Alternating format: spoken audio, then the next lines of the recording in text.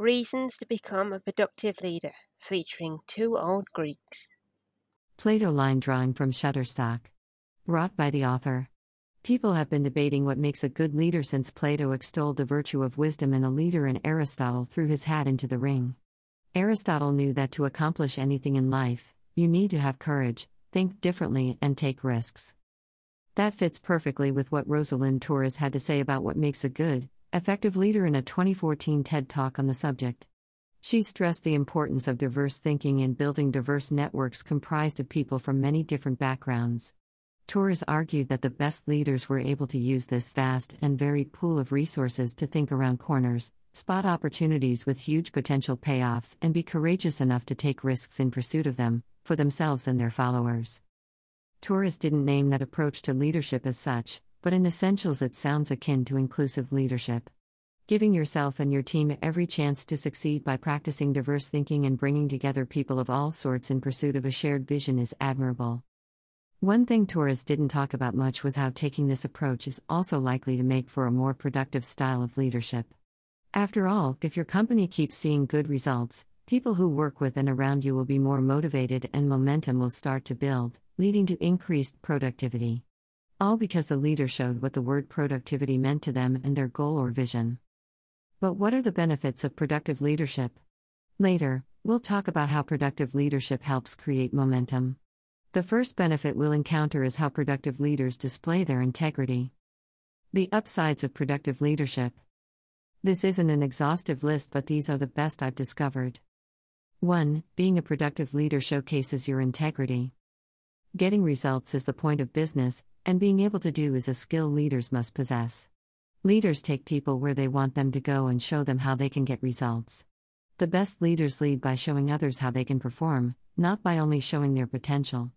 Someone who can get results has a better chance of quieting naysayers, which allows them to continue building their reputation. People typically welcome and admire people who deliver on their promises. Those who get results. Greater than there are two types of people in the business community: those who produce results and those who give you reasons why they didn't. Greater than Peter Drucker. 2. They set the standard. This one speaks for itself, but let's look to the treasure trove of history for an example. In a letter to his friend General David Hunter, dated September 9, 1861, Lincoln shares his concerns about General Fremont's ability to command. The president wrote, "His cardinal mistake is that he isolates himself, and allows nobody to see him, and by which he does not know what is going on in the very matter he is dealing with." He clearly understood that leaders need to be amidst their people, setting an example and letting them see, through that leader's actions, what is expected of them in their turn. Sometimes, leaders expect their team to act on their word as a leader, not based on their impression of that leader's actions. But people tend to do what they see.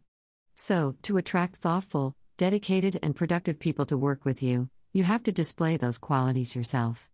Good leaders also do what they can to develop desirable qualities they don't possess. 3. Productive leaders have clear direction and can communicate it.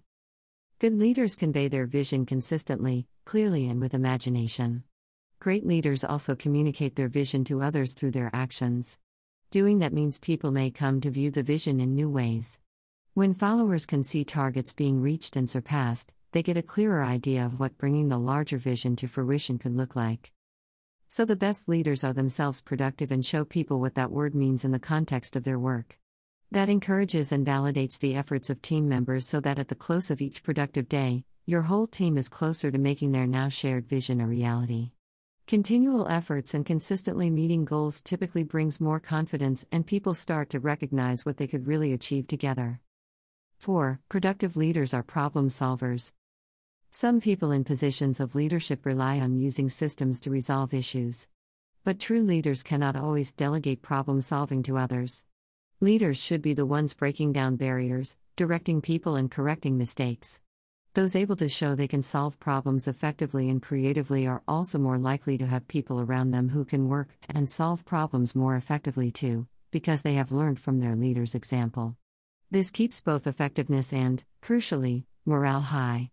Your team, small business, or giant organization will be tricky to outperform because those who have high self-esteem and can create momentum tend to get stellar results.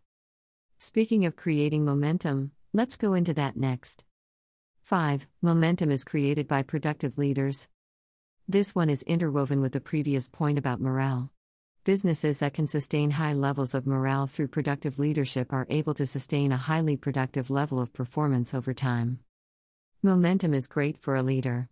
If you don't have it, everything feels like a slog. It feels like swimming through treacle. But when you've got momentum, it makes doing what you do much a cakewalk. It's easy, like you're on a jet ski cutting through the clear surface of the water. In consequence, your performance improves more than your level of ability would suggest. That's why great productive leaders don't only problem solve well, but also spend time actively trying to create momentum, to really get things motoring. Let's look at groups of people and how they impact momentum. People who are movers and shakers and get stuff done. People who go with the flow. People who create issues and undermine morale. The first group of people help create momentum, the second group take momentum, and the third group break momentum. As the leader, you should invest most of your time and energy into people who make stuff happen and ensure that they are placed in positions where they can have the most impact. Momentum makers can be enlisted to help motivate and encourage momentum takers. You can deal with momentum breakers by having straight-talking conversations with them. Perhaps they will then transform themselves into momentum takers. This may be where inclusive leadership can come into its own, giving plenty of scope for people to change themselves and their attitudes. If every chance has been given for them to do so, the last recourse is to separate them from momentum makers and takers to limit the harm they're able to do. 6. Productive leadership can help build first-rate teams. People like to associate themselves with winners. Winners, no matter in which area of life, attract people of all sorts. The secret to creating a successful team is through learning the knack of recognizing, choosing and keeping the best of those whom your own efforts and success attracts. Obviously, bringing together talented, skilled people doesn't ensure your success. You can experience failure as part of a good team. But, crucially, you can't win if you're part of a poor, unmotivated team.